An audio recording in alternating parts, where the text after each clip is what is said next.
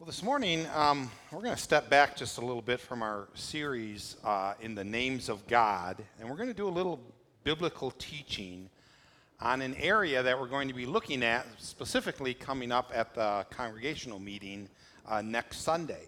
And so we want to start out this morning, we want to talk a little bit about biblical leadership. Okay, biblical leadership. Now, unfortunately, we have a tendency to draw a lot of our thoughts about what leadership is from the world around us and from the world's leadership. You know, the leadership we bump into every day. You know, you have politicians, you have bosses, you know, you have police officers, you have teachers. And often these examples, they speak about control. They speak about power, of having authority, in some situations, you know, lording it over another person. And then you come to the church and the church family. And we have leaders, pastors, and elders, and deacons, and trustees, teachers. And none of the examples that we get from the world help to carry over into the church, into what biblical leadership is all about. I think about Christ. Remember when the disciples were arguing about who is the greatest in the kingdom of God? Remember what he said to them in Luke chapter 22? He talked about, the Gentiles, they lorded over one another, their position of authority. But he says, it is not to be this way with you. But the one who is the greatest among you must become like the youngest, and the leader like the servant. For who is greater, the one who reclines at the table or the one who serves? Is it not the one who reclines at the table? But I am among you as one who serves. Jesus takes the whole understanding of leadership and he turns it on its head, totally upside down. In Matthew 23, he says this, but the greatest among you shall be your servant. Whoever exalts himself shall be humbled. But whoever humbles himself shall be exalted. And then I think probably the most powerful visual that we have of this is Jesus Christ at the Lord's Supper in John 13. It says, so when he had washed their feet and taken his garments and reclined at the table again, he said to them, do you know what I have done to you? You call me teacher and Lord, and you are right, for so I am. If I then, the Lord and the teacher, wash your feet, you also ought to wash one another's feet. For I gave you an example that you should do as I did to you. We have the example of Paul, the Apostle Paul. I mean, he was used by God to write so many of the New Testament letters. He's a great evangelist. He planted churches all over Asia. But when Paul talked about himself, he said, I am the least of the apostles. It wasn't a place of power. It wasn't a place of authority. It was a place of humility. Matter of fact, one whole level of leadership within the church, biblical leadership in the church, is called in the Greek diakonos, and it means servant. You remember what that means? What we translate in the English, the word we use for that, leadership? What is it? Deacon, yeah. The position of a deacon is the position of a servant. Now, I'm saying all of this to you because we need to understand servanthood as the foundation of our leadership within the church, of what it means to step up and to lead. It means to serve one another. It means to serve Christ. It means to serve the body of Christ, to serve everyone else. That's what it means to be a leader in the church of Jesus Christ. And over the past few years, we've been kind of looking at our leadership within the church, and we've been trying to make some changes to get us, a little more lined up with the biblical model of what the leadership structure should be within our church. If you remember last year, about this time, we took the deacon board. We had deacons and we had trustees. Those are our two leadership boards. We took the deacons and we divided them into elders and deacons. The elders, which were now going to be like the spiritual leaders in the church, and the deacons, who are going to be the spiritual hands-on leaders in the church. And then we have the trustees, who are now the spiritual, physical leaders in the church. And while we're still kind of finding our rhythm in all of these new changes, and it's probably going to take a year or so here, these things have been a blessing. And doing the changes of bringing more people involved in dividing the responsibility so that the elders have the time to seek God's will, to be in prayer, to look for the direction, vision of the church, while the deacons can be the hands-on into the body of Christ. Now, while we were seeking God's word over the last few years concerning spiritual leadership, there was another area of leadership that came up that we tabled until we finished our first step of the elders and deacons. We saw where God was going to be leading there. And that area of leadership that we kind of tabled was discussing deaconesses within the church, biblical deaconesses. Now you understand why I led with the description of what biblical leadership is. To be a biblical leader is to be a servant. I need to understand that. We need to understand that that's what it means to lead in the church. It means to serve one another. And I have never understood why it is so contentious, the subject, when we discuss deaconesses or we discuss women and their leadership within the church. And I can only think it's because we bring in all of the things from our culture and the world around us that talks about power and authority and being in charge. Matter of fact, we obtained a few photos of the last church that took up this subject. We'll show you one of them here. And I think we got another one, don't we, here? Yeah, this one's even better. Yeah, this is my exit after today, going out and today. I've been around the block a few times within the church, and in big meetings with churches and other pastors, and they talk about the contentiousness of this. But folks, this isn't going to be us. This isn't going to be our body of Christ here. Let me tell you how we're going to go about seeking God's will in this. And today mine is to explain this to you and to invite you to be part of this process of seeking God's will and God's direction. So what's happening is today I'm going to biblically look at this issue. And I need to confess to you, I am not going to exhaust this by any means. I'm going to be going to a few portions of Scripture to look at these things. We could do a series on this long, but, we're not going to. We're going to be laying the biblical issue out to you today. Next Sunday at the congregational meeting, we have a tentative proposal and a tentative job description for us to look at, and I'm going to give that to you today. Matter of fact, it's out on the Welcome Center for you right now to take home, because we're going to be asking you to go away from here and to pray and to open up your Bibles and to seek God's will in this and His direction. That's all we're asking any of us to do. Next Sunday at the congregational meeting, we're going to kind of discern from the questions and the comments that are being made on whether to continue to pursue this or not. And ultimately, we will do it with a vote at the congregational meeting. If the vote is affirmative, then we're not approving the constitutional changes that we have proposed at this time, because we wanted to get your guys' feedback. There might be some other things that we want to put in there or change or some along those lines, or the job description as well. So if we decide that God wants us to continue moving in this, depending on the questions, if we move forward with this, if it's affirmative, then we are going to have the final vote after the elders take, the feedback that we got. We're going to, after the final vote, we're going to take in January. And then if that's affirmative, then we will begin to implement it, from then on. And it's a slow process of implementing it.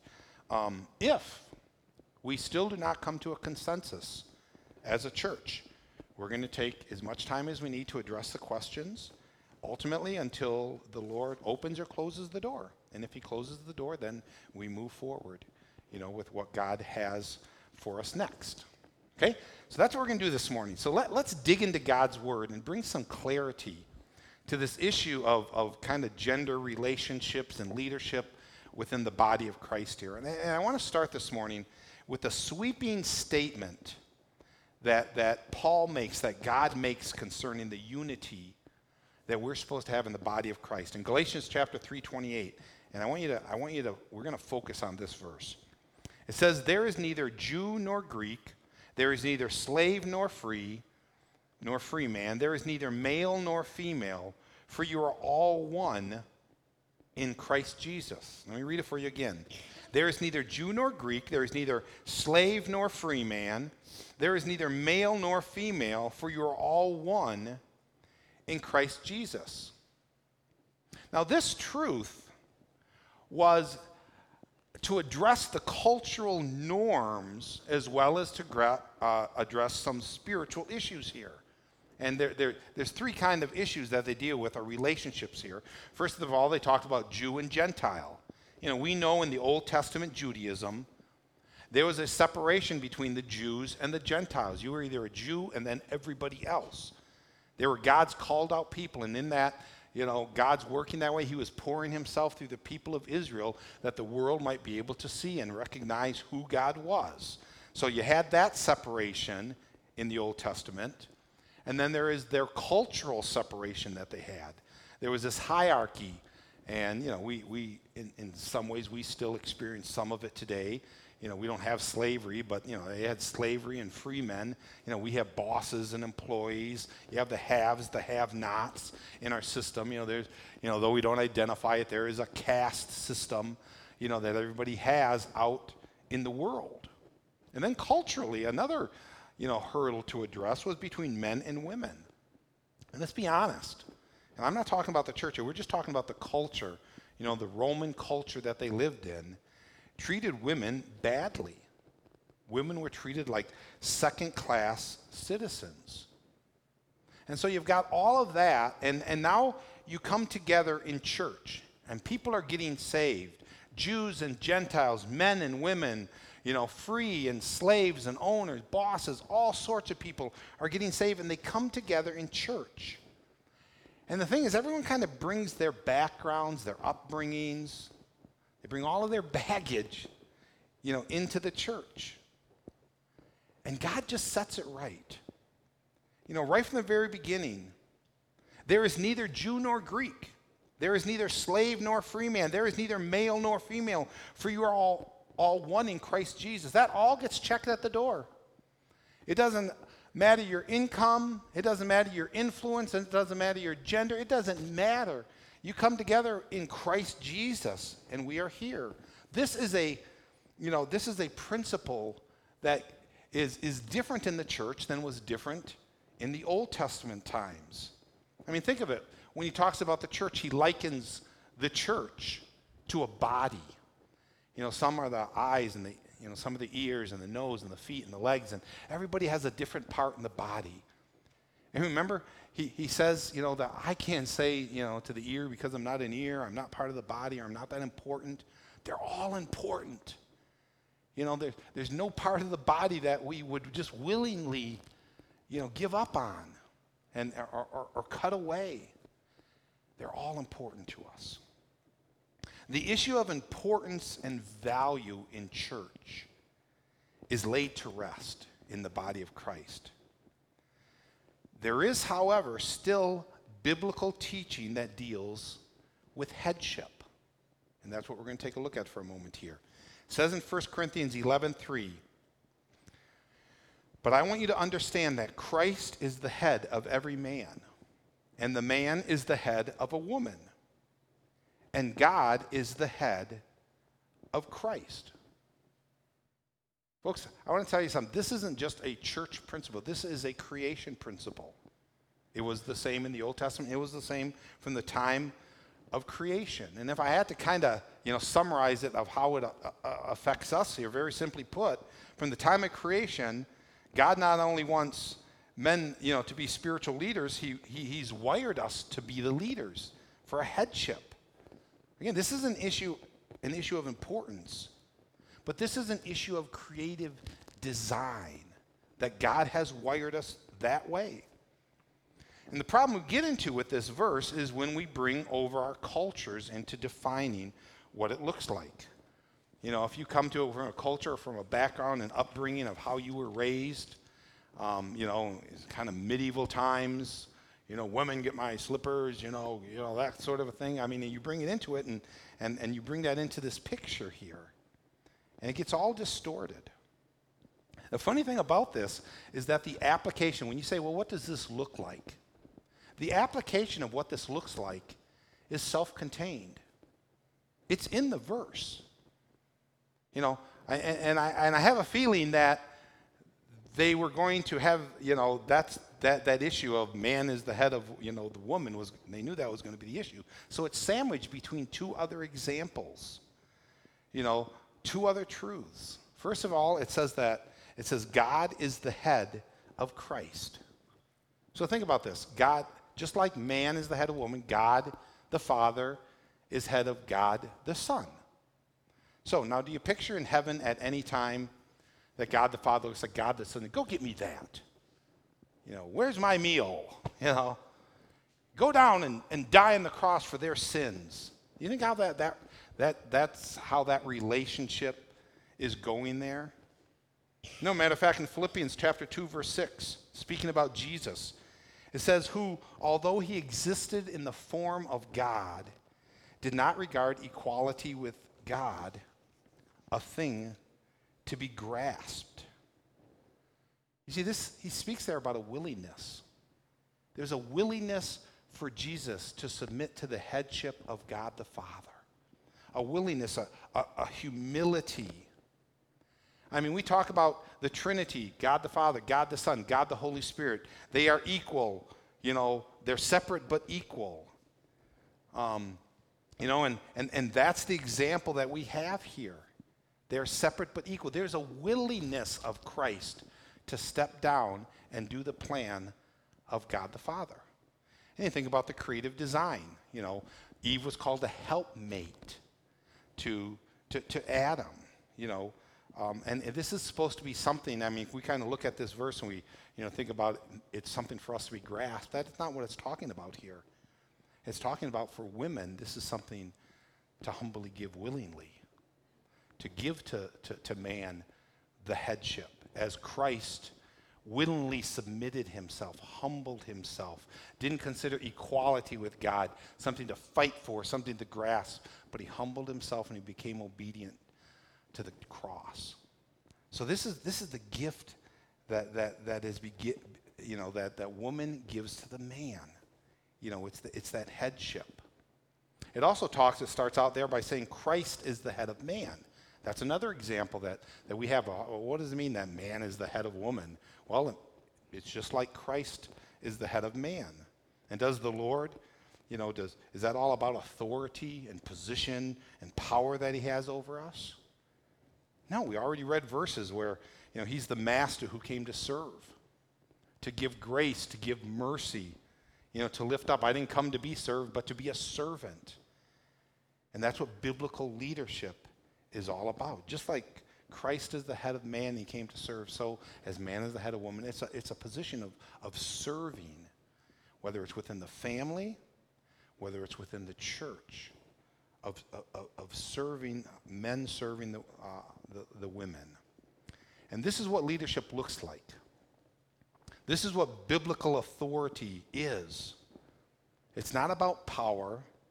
It's not about positions, but it's about responsibilities. And the leader is responsible to care and nourish for the members in the church. Ephesians 5:28 and 29, it's talking about the husband-wife relationship there. And it says, husbands ought to love your own wives as their own bodies. He who loves his own wife loves himself. For no one ever hated his own flesh, but he nourishes and he cherishes it, just as Christ also does the church. And so that headship position is a position of nourishing and cherishing, not power and authority. This is a principle that God has laid out from creation. In the home, men are called to exercise that headship, to be the spiritual leaders, to be the spiritual servants within the church. Men are called to be leaders, to have that headship, to be the servants. Okay? Now, this doesn't mean that women don't have influence or they don't ever exercise, service-type leadership. But in the end, the mantle of headship falls upon husbands in the home, and it falls upon men within the church. So really, probably the best way you could look at it is if you kind of step back and you look at the church. I mean, you've heard of churches that are dominated or run by women or by men, and it shouldn't be either way. It should be looked at that the men of the church are serving. They're showing their leadership. They're showing their headship by their humility. That's what's supposed to be happening, in our homes and in our church. Now, I'm going to tackle a big one here, a big scripture that everybody avoids, and feminists, they break out in over hives whenever it's read here. But I want to take you to 1 Timothy chapter 2, verse 11 and 12. We're going to put this up here for a second. It says, "A woman must quietly receive instruction with entire submissiveness. But I do not allow a woman to teach or exercise authority over a man, but to remain quiet." Folks, in our culture today, Satan has caused those words to be very divisive. I mean, when you read them, think about that. When you hear it, you think, ew, you kind of cringe just a little bit. Matter of fact, it's a little worse if you read it in the King James. I think we have in the King James there. It says, "Let a woman learn in silence with all subjection. But I suffer not a woman to teach, nor usurp authority over a man, but to be silent." So, we read it like that, and we read in that kind of a language, and it's like, ouch. But it shouldn't be like that. That's not at all how it was intended. First of all, we may cringe at the language, but 2,000 years ago, they wouldn't have. This language and the way that it was written, it was not meant as a put down, and it was not received as a put down by women. Matter of fact, if you study the history of the early church, truth be known, Christianity raised the standards of so many people who were oppressed. They raised the standards of women. They raised the standard of children. They raised the standards of the elderly. Matter of fact, that was one of the problems that the world had with Christianity, because they were suddenly going against the cultural norms. Now, second thing here, Timothy is a young pastor of a church. He's the one who Paul wrote this letter to. He's a young pastor of a church. And Paul is writing to him in this area because evidently there was a problem arising that needed to be addressed. He doesn't just willy-nilly put truth out there. Paul is answering questions that are coming up, giving direction, and in this case, giving direction to Timothy. We can only speculate at what the specific issue was that he was addressing here, but I think it'd be safe to say evidently it was involved the leadership structure within the church. I think they were probably having problems with now there's, neither male nor female, Jew nor Gentile, and, free or slave. All those norms are gone. And so the church is having some growing pains of figuring out what that looks like.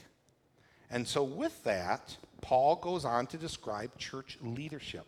It's interesting, right after these verses, in chapter 2, 1 Timothy, comes chapter 3 of 1 Timothy, which is the one we always turn to when it talks about leaders, when it talks about elders, when it talks about deacons, and it talks about leadership. So this was more than just a question that he's answering concerning, women with the church. He steps back and he talks about leadership in general. And that's what he does in chapter 3 here. He talks about elders or overseers, the spiritual leaders. He talks about headship. He talks about deacons who are spiritual servants. Kind of got thinking about this morning as I was looking over my notes. If you think about Acts chapter 6, where, we started with all of this a year or so ago. In Acts chapter 6, the apostles, they were busy, studying the Word of God. They were busy praying, being used by God to speak and to proclaim the Word of God. And suddenly there arose a need in the church. There were some widows that were not being ministered to. And the question was, should they stop that important work to do this important work? And the answer was no. They raised up other spiritual men to do that important work so they could keep doing their work. And so our deacons, if you think about it, our deacons are there to serve in a way so that it even enables our elders to be able to do their important work.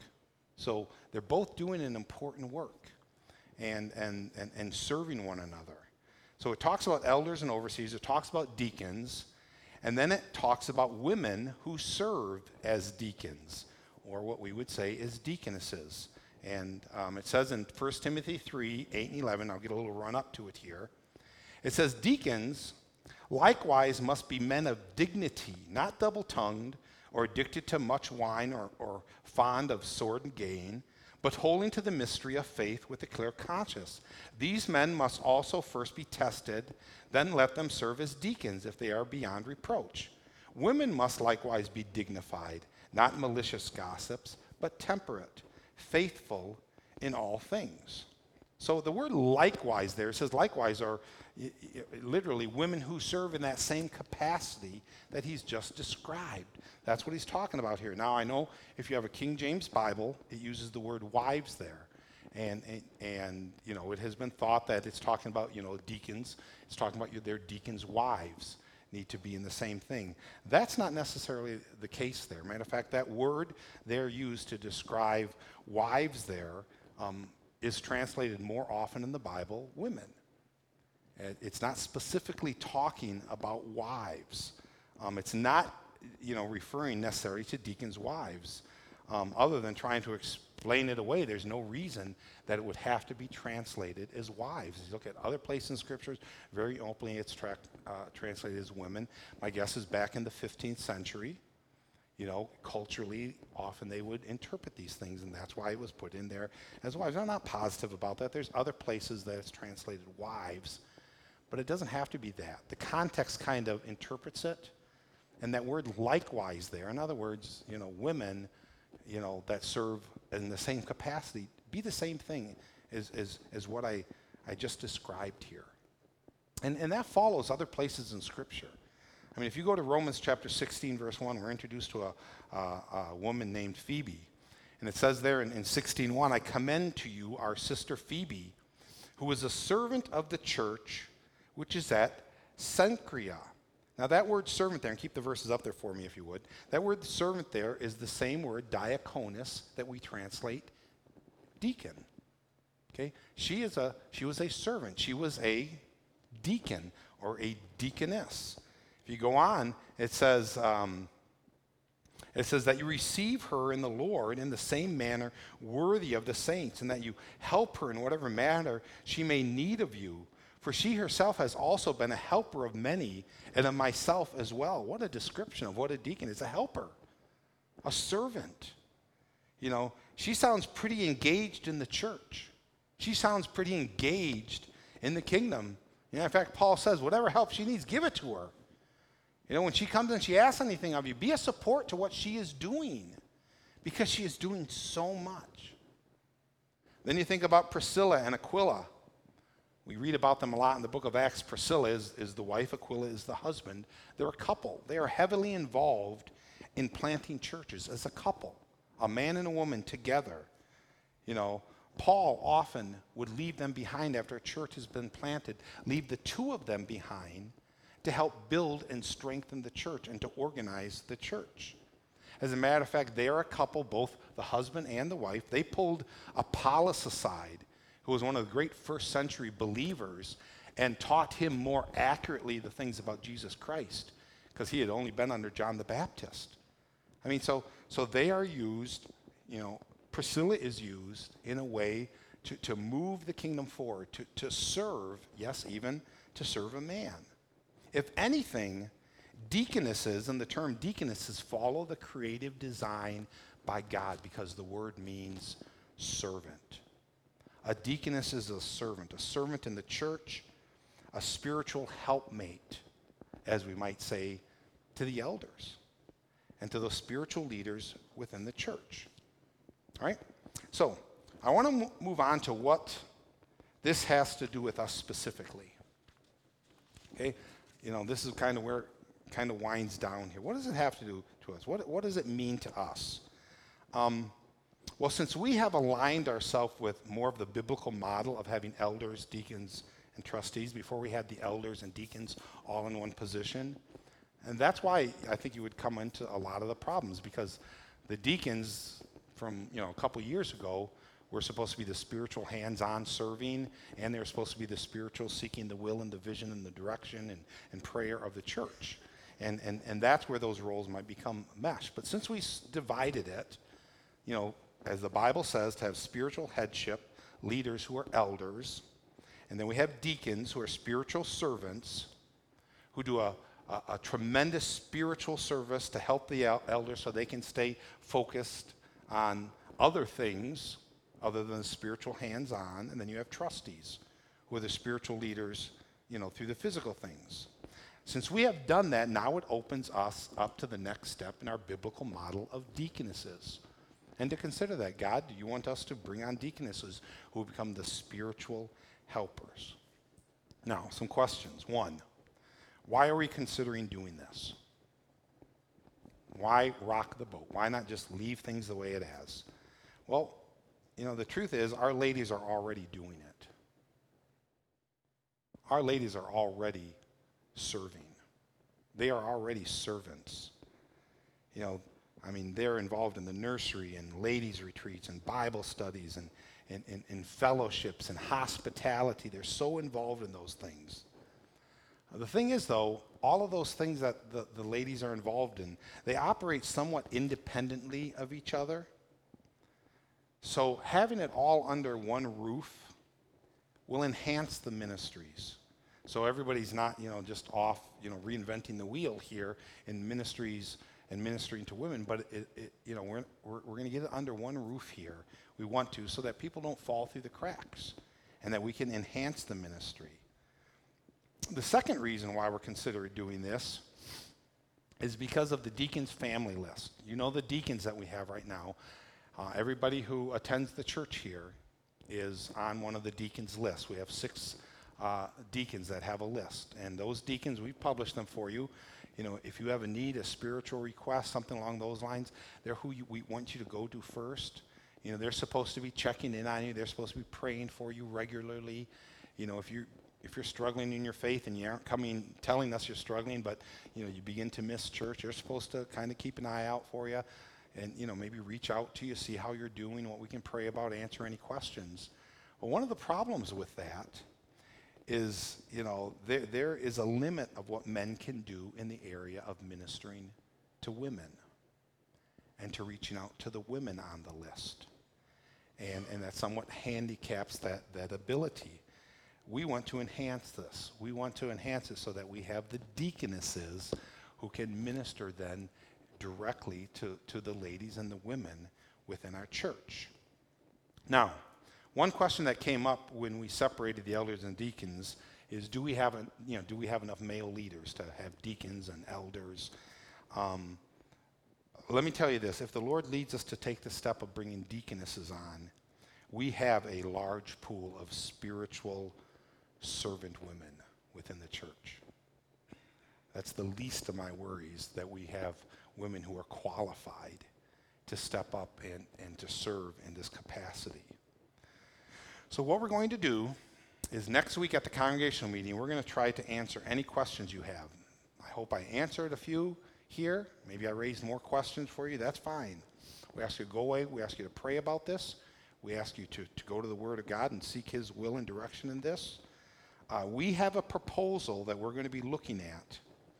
And that proposal, we want feedback from you. I'm going to show it to you in a moment here. But next week, we're going to ultimately vote on the proposal and whether to move forward. Whatever changes, that we have.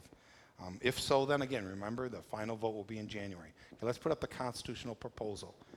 Boy, that's really small. Okay. All right, let me go ahead and read this for you. Again, we're not voting to approve this. This is to look at to say, what do we need to add or to change to this? All right? So the board of deaconesses shall consist of no less than 3 members.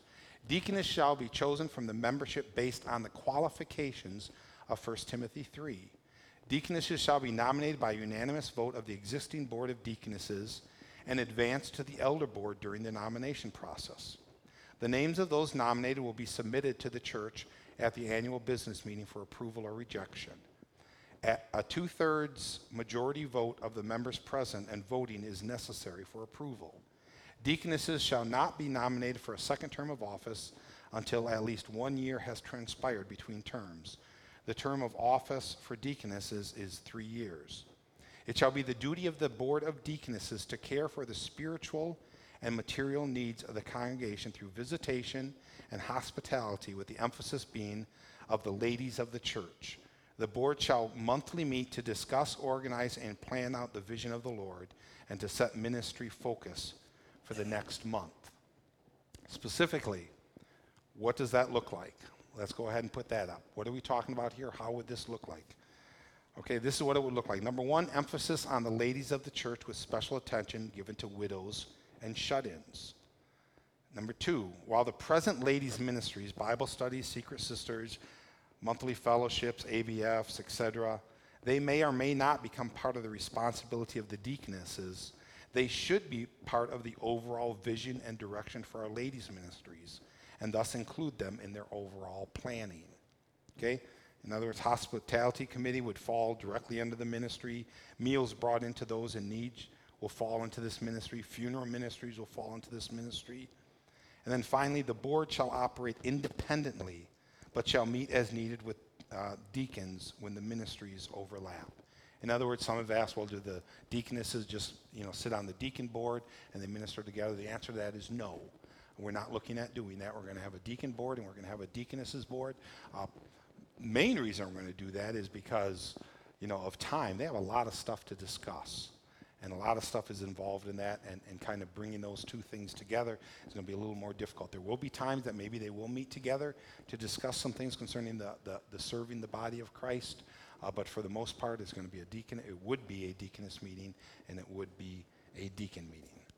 Okay? With that, I rest, and we really do ask you to pray, though. I mean, the only interest we have in moving forward with this is to enhance the body of Christ. And is this the right time for us to do that? Is this the direction that God is leading us? And that's what we're asking you to do. We're a congregational church. That means it's not about what I say. It's not about just what the elders say. We believe that God is working through you guys as well, leading you and directing you. We value your input, and that's what we're looking for next week. On the back Welcome Center, you will have the constitutional, kind of proposal that we have here, what it looks like. There's also the list of those who have been nominated for various positions, not the deaconess here, but the deacons, the elders, the trustees. So go ahead and take those before you leave. Okay, I am going to ask our worship team, they're going to come up at this time. I'm going to have a word of prayer with us, and then they're going to lead us in worship. Father, I thank you, God, for just being here with us today. And I thank you for your word and just the openness of it. And Lord, I know a lot of people try to twist it and to make, somehow that the church is so confining. But Father, in you we have freedom. You are so liberating to us. And I thank you for that. I thank you for your word that gives guidance and direction. I know we didn't touch on everything today that we could have, but God, you've given us enough to think about and work in our hearts. So I ask you to do that as a body of Christ. Give us a consensus to your will, Lord. Thank you.